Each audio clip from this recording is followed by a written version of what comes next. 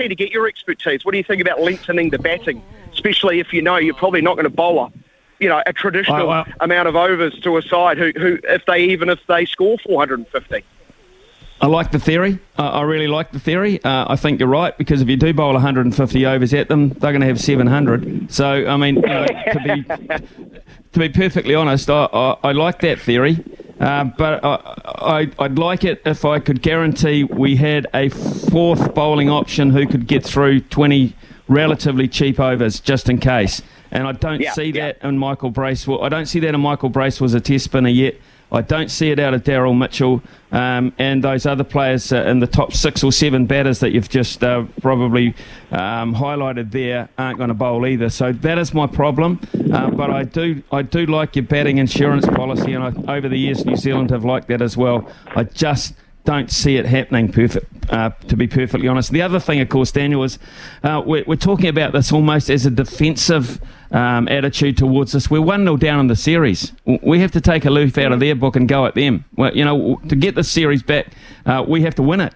Which means we've got to get 20 wickets, and we might need that extra bowler to do that. So that's my thinking on it. I've been mulling it over just as you have as well.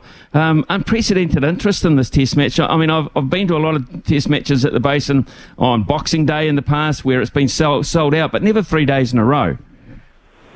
No, there's huge excitement around Wellington. People have been scrambling to get tickets for weeks now.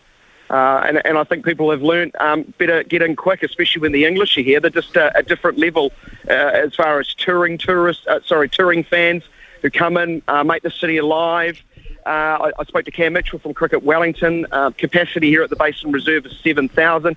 He said they could have sold well in advance of that, such as the demand. The demand's been coming in strong. So I'm just so happy that Wellington's fickle weather is sort of had a good 24 hours, and we're going to get some cricket, because 3 days ago it looked like days 1 and 2 might be complete washouts. So as the sun continues desperately to come through, I can see some fans already loitering outside the ground. And what are we, just after 9 o'clock with the first ball still 1 3/4 hours away? It's just fantastic. It's going to be a really wonderful atmosphere. It really was at the Mount. So Mount Maunganui is just the picture, and hopefully the New Zealand fans have a lot to cry about over maybe 4 or 5 days.